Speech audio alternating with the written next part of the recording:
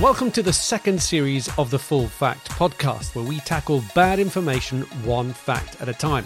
I'm Alexis Conran, and over the next 10 weeks, we'll be looking at different facets of misinformation with world-leading experts. Up first, we discuss deep fakes, a fast-developing technology that uses artificial intelligence to synthesize someone's likeness onto another person.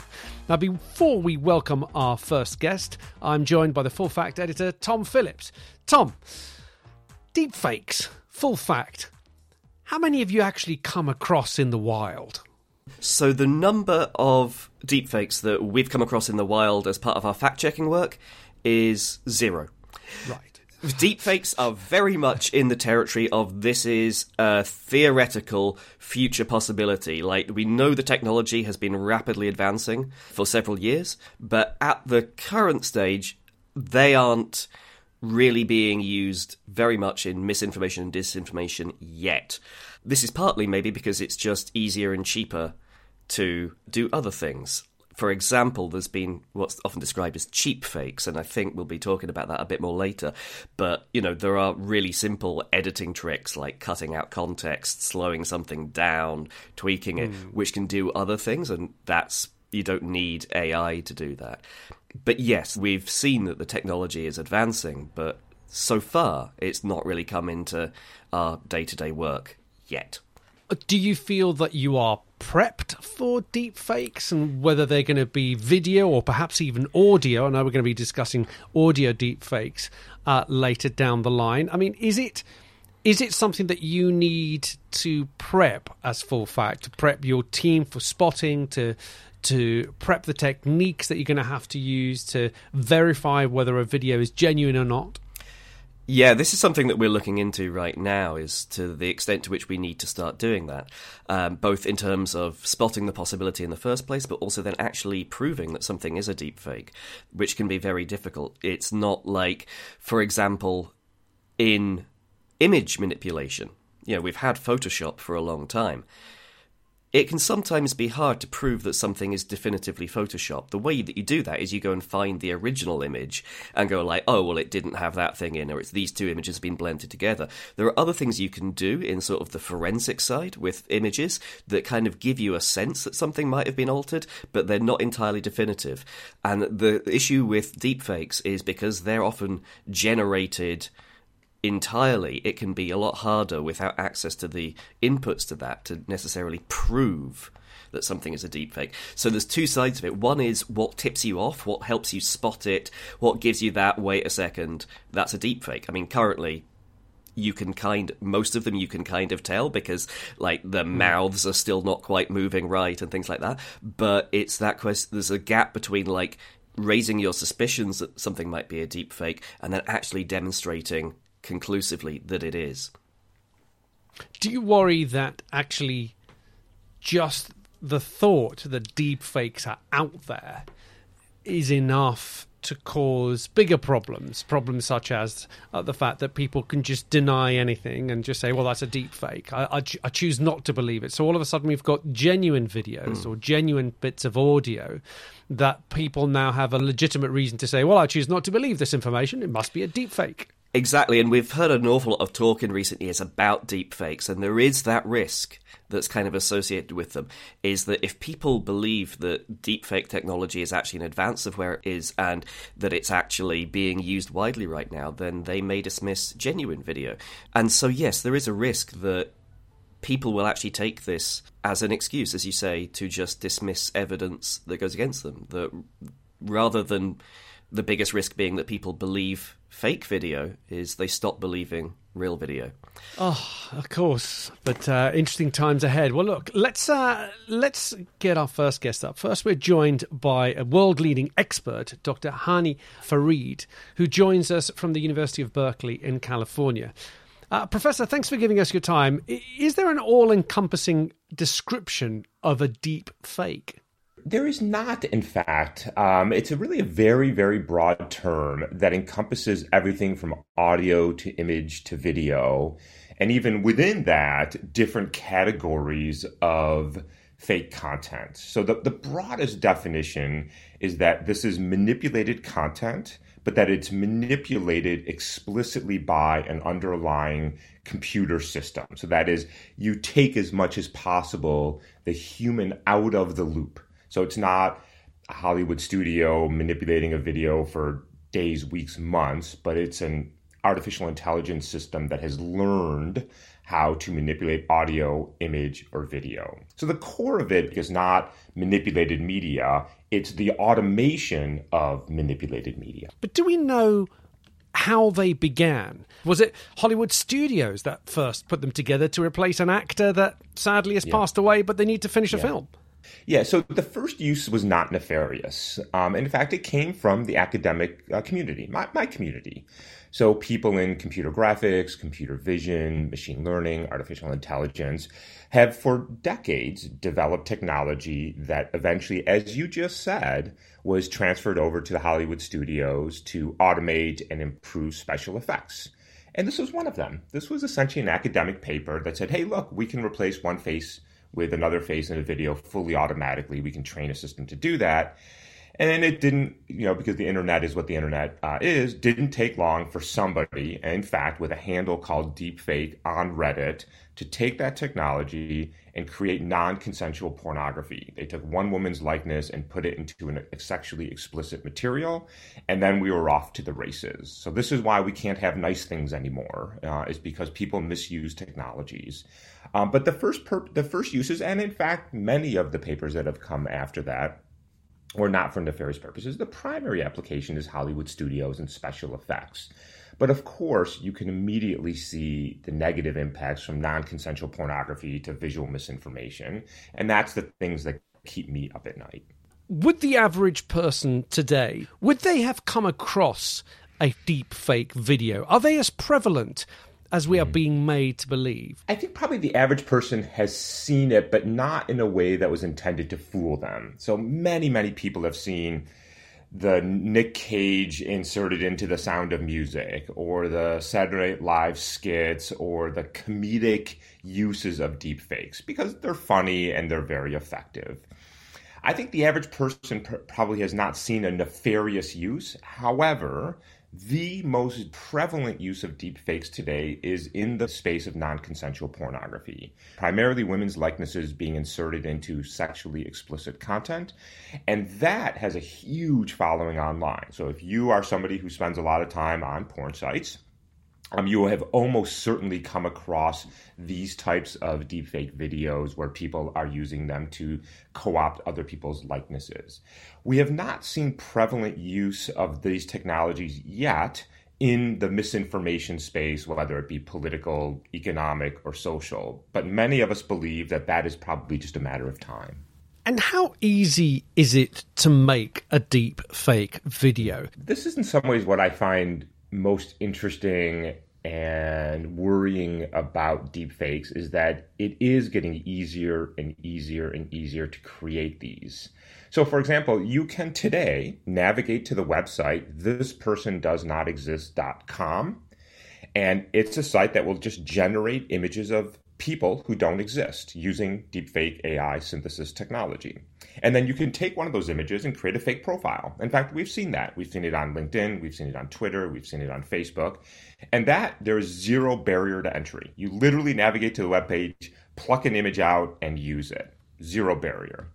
Now, with audio, there is a larger barrier, but it's being reduced every day. The technologies are getting better, they're getting more accessible, and now what you're starting to see are websites and apps popping up that just do it for you.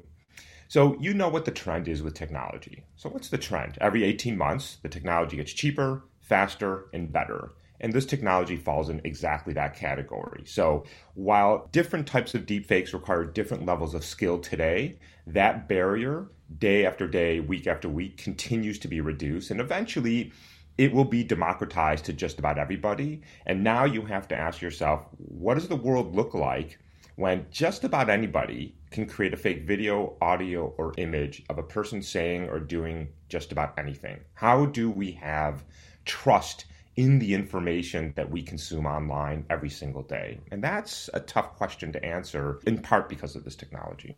So if I wanted to create a deepfake video of somebody I knew, what would I actually need? Would I not need a whole bunch of video of them speaking, different angles of their face, or are still images enough for AI to work out the rest? Right. So this is a great question. Is what do you need? I want to create a deepfake video of you superimposed on somebody else, and what do I need? And the answer to that is it depends.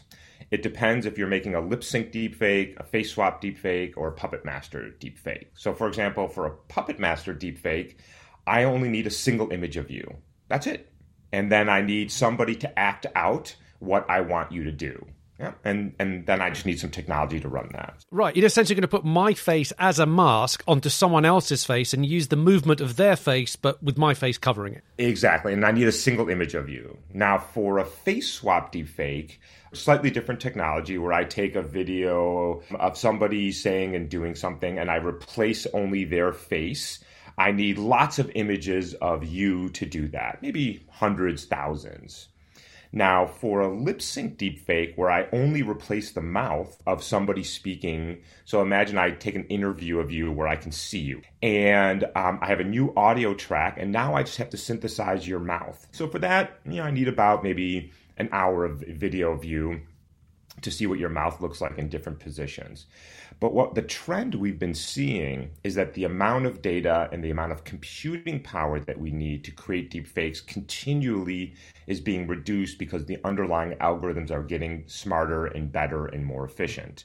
But I will say that there is not a huge barrier to entry. And certainly for world leaders, CEOs, actors and actresses who have a big online digital footprint, we have far more data than we need to create deepfakes of just about anybody right now. Average citizen, it's getting dangerous, but it's probably you have a little bit of protection because you don't have as large of a digital footprint. And I can imagine when it comes to deepfake audio, which is something that I have come across in scams, which is the world that I sort of talk about. The scam was quite simple. It was a sort of a CEO fraud. A middle-ranking accountant received a phone call from what she thought was her CEO. She had a perfectly reasonable conversation with him on the phone. He was urging her to make payment to a new client. It was the last day of the quarter, and that payment had to go through to that date. It was an enormous amount of money. But he convinced her on the phone, and then she went and convinced her colleague that she did really speak to the CEO. Turned out to be a deep fake audio, and from what I've understood is that the voice of the CEO, they only needed about 20 minutes to half an hour of audio, just audio, to synthesize his voice. So deepfake audio is even easier than the video part. Yeah, in some way it is, because obviously you don't have the complexity of facial expressions and head movements. You just got to get the sound right. And if we were having this conversation, say, 2 years ago, you probably needed hours and hours of audio. So the first really, really good deepfake audio was of Joe Rogan. He was relatively easy to synthesize because they literally have hundreds of hours of him talking. They have a huge sample set. And what has happened, as I said, is that the amount of data you need keeps going down. So somebody like you has a huge vulnerability because your voice is, we have lots of time.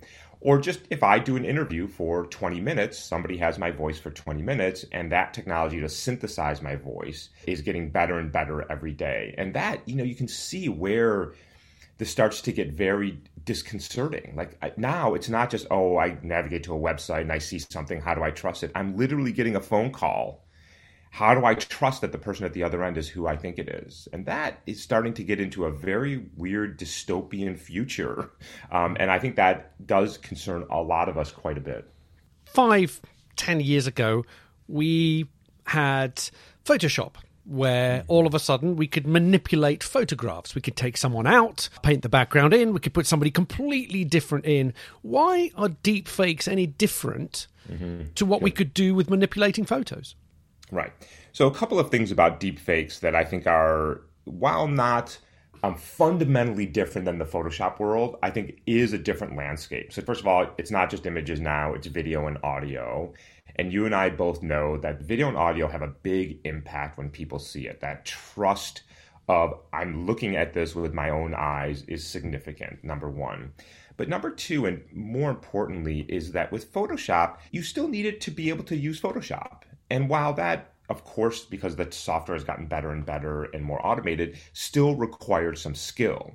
But that's not what we're talking about with deepfakes. We're not talking about sitting in front of a piece of software that is fairly complicated and learning how to use it and being highly skilled at it. We're talking about literally grabbing a bunch of images of somebody and using an automated algorithm to synthesize it. So, you could say, look, I could take this one step further and say, well, look, Hollywood studios have for decades been creating special effects. Sure. But that's not a global threat because you and I are not Hollywood studios. We don't have that type of skill, time, and money. And while Photoshop is not obviously a Hollywood studio, it was a barrier to entry. And we keep reducing that barrier to entry. And that, not so much the fact that you can manipulate content, but it's that democratization of access to Hollywood-style video, audio, and image editing that is the underlying threat here. Okay, so let's talk about the effect.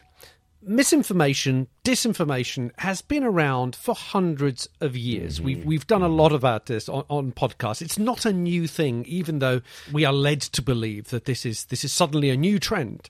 What is the impact of deepfakes, videos and audios? What are we worried that it might do to our society and to our democracy? So let's talk about misinformation. So of course you're right, it is not new. As long as we have had information, we have had misinformation.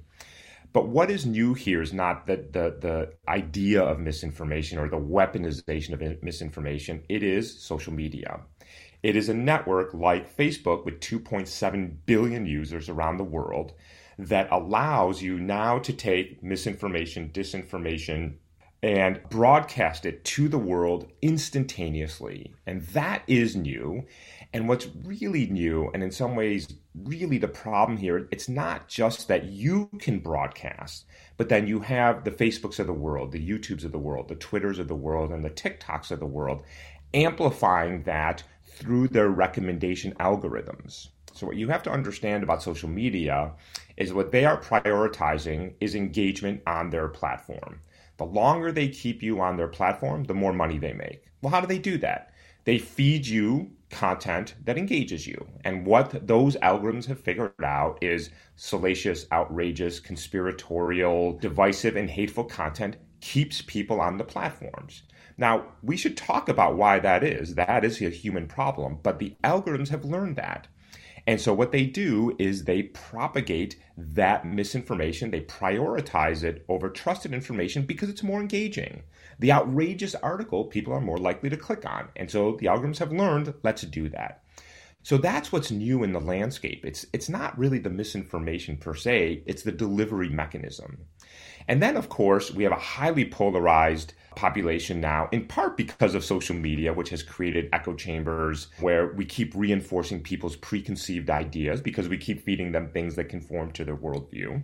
And that, to me, is the real threat here, is that it's not so much the misinformation, it's the delivery mechanism. Now, what role does deepfakes play into here? And here, I think it's fair to say is that it's somewhat incremental because, sure, I can create fake news stories all day long. But now I'm going to pair those with an image and a video and an audio of a candidate saying and doing something. And that is like throwing gasoline onto an already burning fire. You are simply amplifying the power of that misinformation because visual content is very powerful, at least viscerally so. Now, I would argue that the bigger threat here around this just polluting of the online information ecosystem is the so-called liar's dividend. That once you enter a world where every news article, every audio, every image, every video can be manipulated, well, nothing has to be true. Everybody has plausible deniability to say, well, it was fake. And look, without being partisan or political about it, we have a president here in the United States who on a routine basis demonizes the press, calls out actual factual information as fake because it's inconvenient.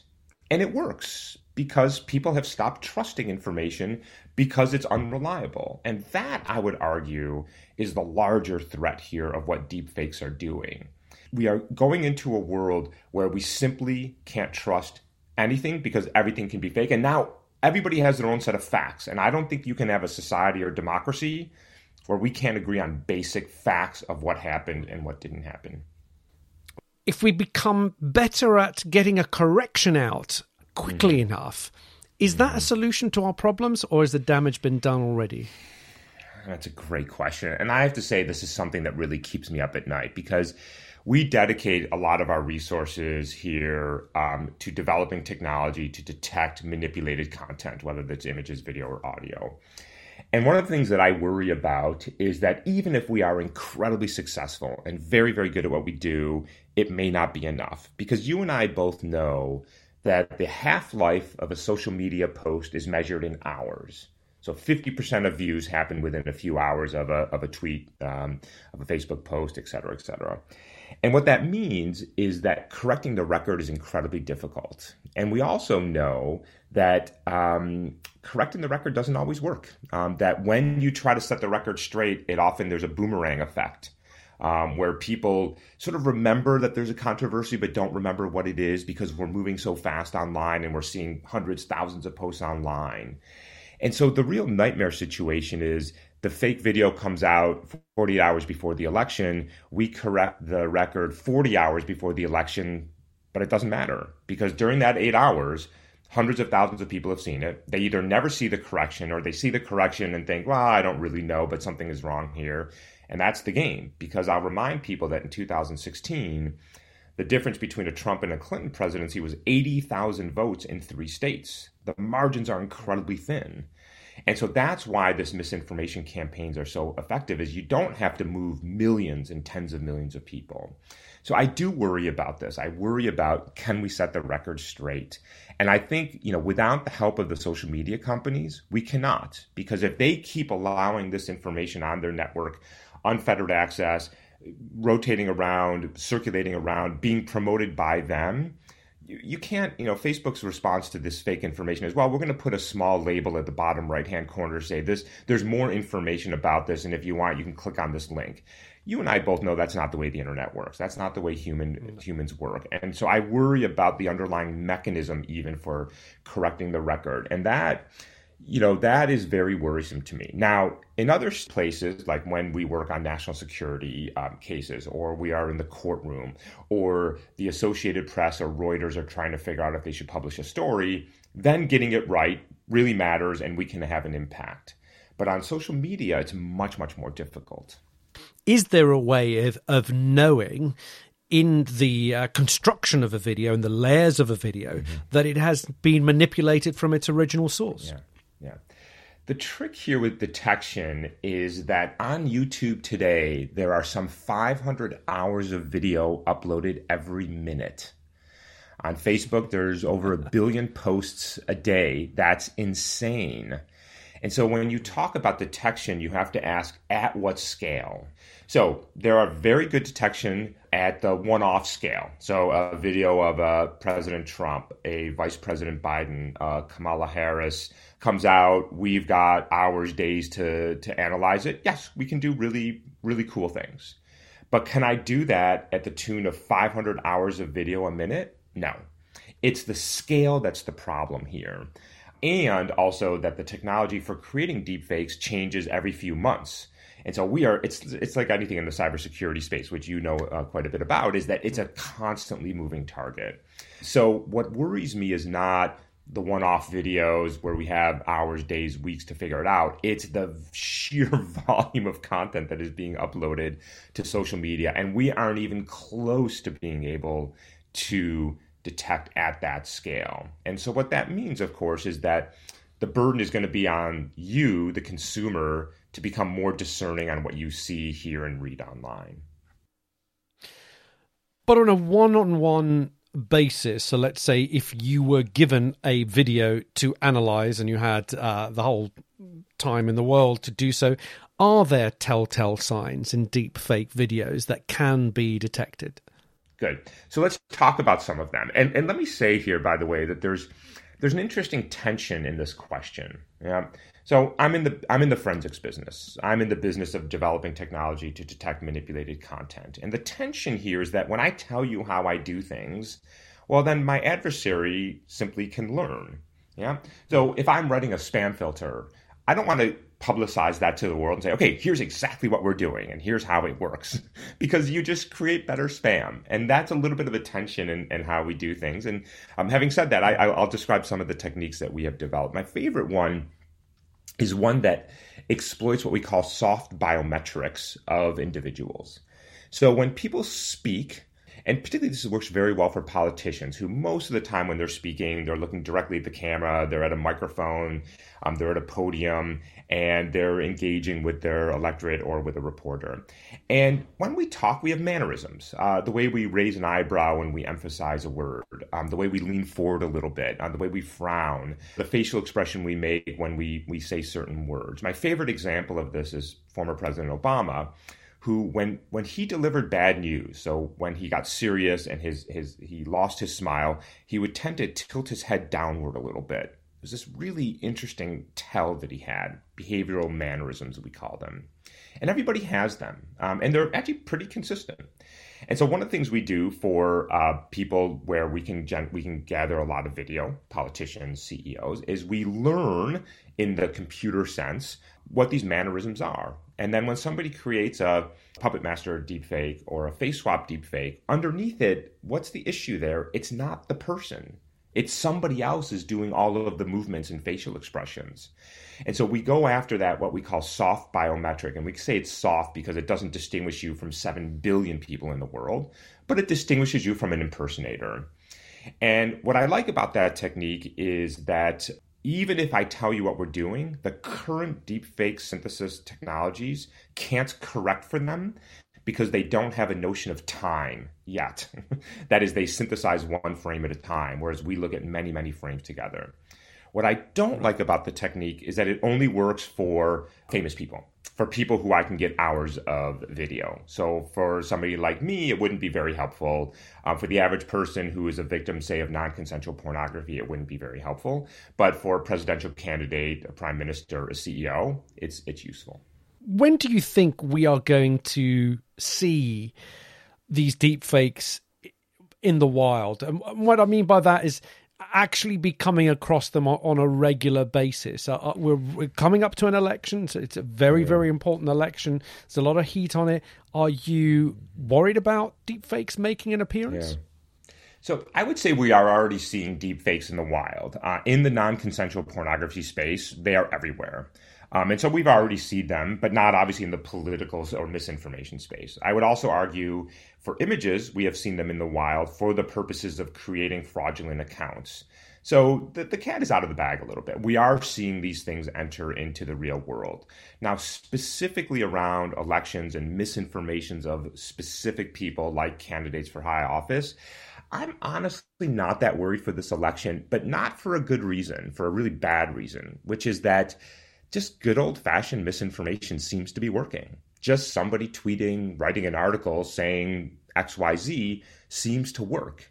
And so if you can just simply say something is not true or something is true, and that seems to move thousands, hundreds of thousands of people, why go to the trouble of creating a deep fake? It's not even worth it. Right. And so I think it's so easy right now to manipulate people with just good old-fashioned fake information and bots on Twitter that we're not seeing this yet. Now, is it coming down the line? Oh, most certainly. Is it going to be 2 years, 4 years? I don't know.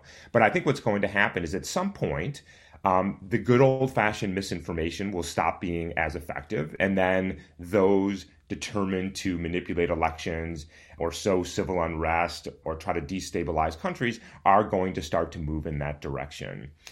But honestly, there are so many other problems right now. I mean, that, these are, while these do worry me, I'm worried about a lot of other things as well. Professor, it's been an absolute pleasure speaking to you. Thank you so much for giving us your time. Tom, the part I found particularly interesting was that when the professor said that the difficulty is in chasing after the misinformation once it's out in the wild. At full fact, how conscious are you of how quickly you have to act once you see a piece of misinformation start doing the rounds on social media and travelling all around the world? Yeah, I mean, this is a long-standing problem, is, like sort of trying to get a false rumour under control once it's out there. It's like trying to get toothpaste back in the tube.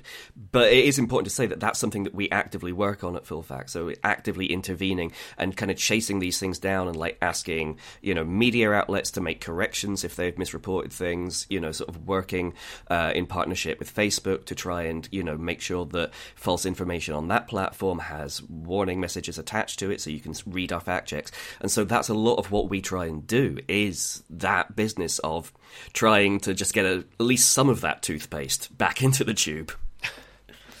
Now, look, we also spoke to Arik Chowdhury, who was part of technology think tank Future Advocacy, when they released deepfakes of Jeremy Corbyn and Boris Johnson endorsing one another before the 2019 election as a warning of how convincing deepfakes can be.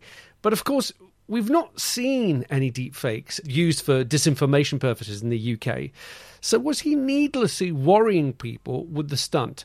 We asked him that. Yeah, there is a balance to be struck between not undermining trust in video content today, but also warning individuals about the future of disinformation and how urgent the need for action is. I would definitely find myself sounding the alarm on deepfakes. Deepfakes will change the nature of online media, regardless of whether I sound the alarm. So we need to be thinking about this today. We still have a few years. If there's one lesson to be learned from the so-called fake news crisis over the last 4 or 5 years, is that there is a need to act much earlier on. So although we haven't seen the technology's impacts on democracy in the UK, Arik told us that it is already being employed elsewhere.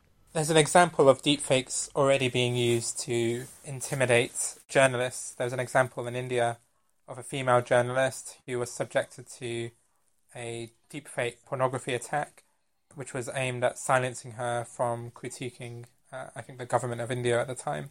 And it had the effect of her self-censoring herself on social media. So we're already seeing examples of where deepfakes, which don't have to be very good, by the way, they can be very crude deepfakes and still have an impact, but ways in which they are used to undermine democracy. But beyond nefarious political reasons, how do people benefit from creating deepfakes?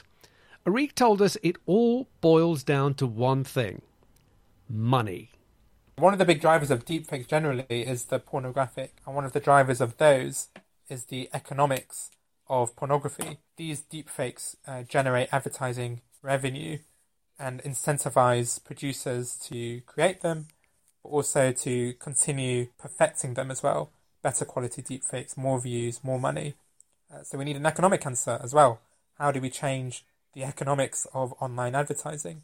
And then, yeah, like you said, we need a citizen response. We need people to be equipped to be able to understand that, like we are doing currently with fake news websites and equipping people to question what they read online, maybe in the future we're going to need to train people to question what they watch online as well. It's going to have to be all of those solutions put together, and then maybe we can have some hope of this not becoming a problem in the future. So, Tom, to wrap up, how concerned are you at Full Fact about deepfakes? Right now, not hugely concerned, but there is definitely scope for that concern to rapidly increase in the future. And so, as with many things, we just need to keep a watchful eye out for it. Thank you, Tom, and thank you to our guests, Dr. Hani Farid and Arik Chowdhury. And of course, thank you for listening to the Full Fact podcast. Now, this episode was released on the 5th of October 2020, so if you're listening to us in the future, please do bear in mind that deepfake technology may have advanced a little since this was recorded. Dr. Hani Farid and Arik Chowdhury are experts in their field, but their views are not necessarily a reflection of Full Facts. Full Fact is independent and impartial, and you can read more about our commitment to neutrality at fullfact.org/about. As a fact-checking charity, we depend on your support to call out false and harmful information. If you enjoyed this episode, become a supporter today at fullfact.org/donate.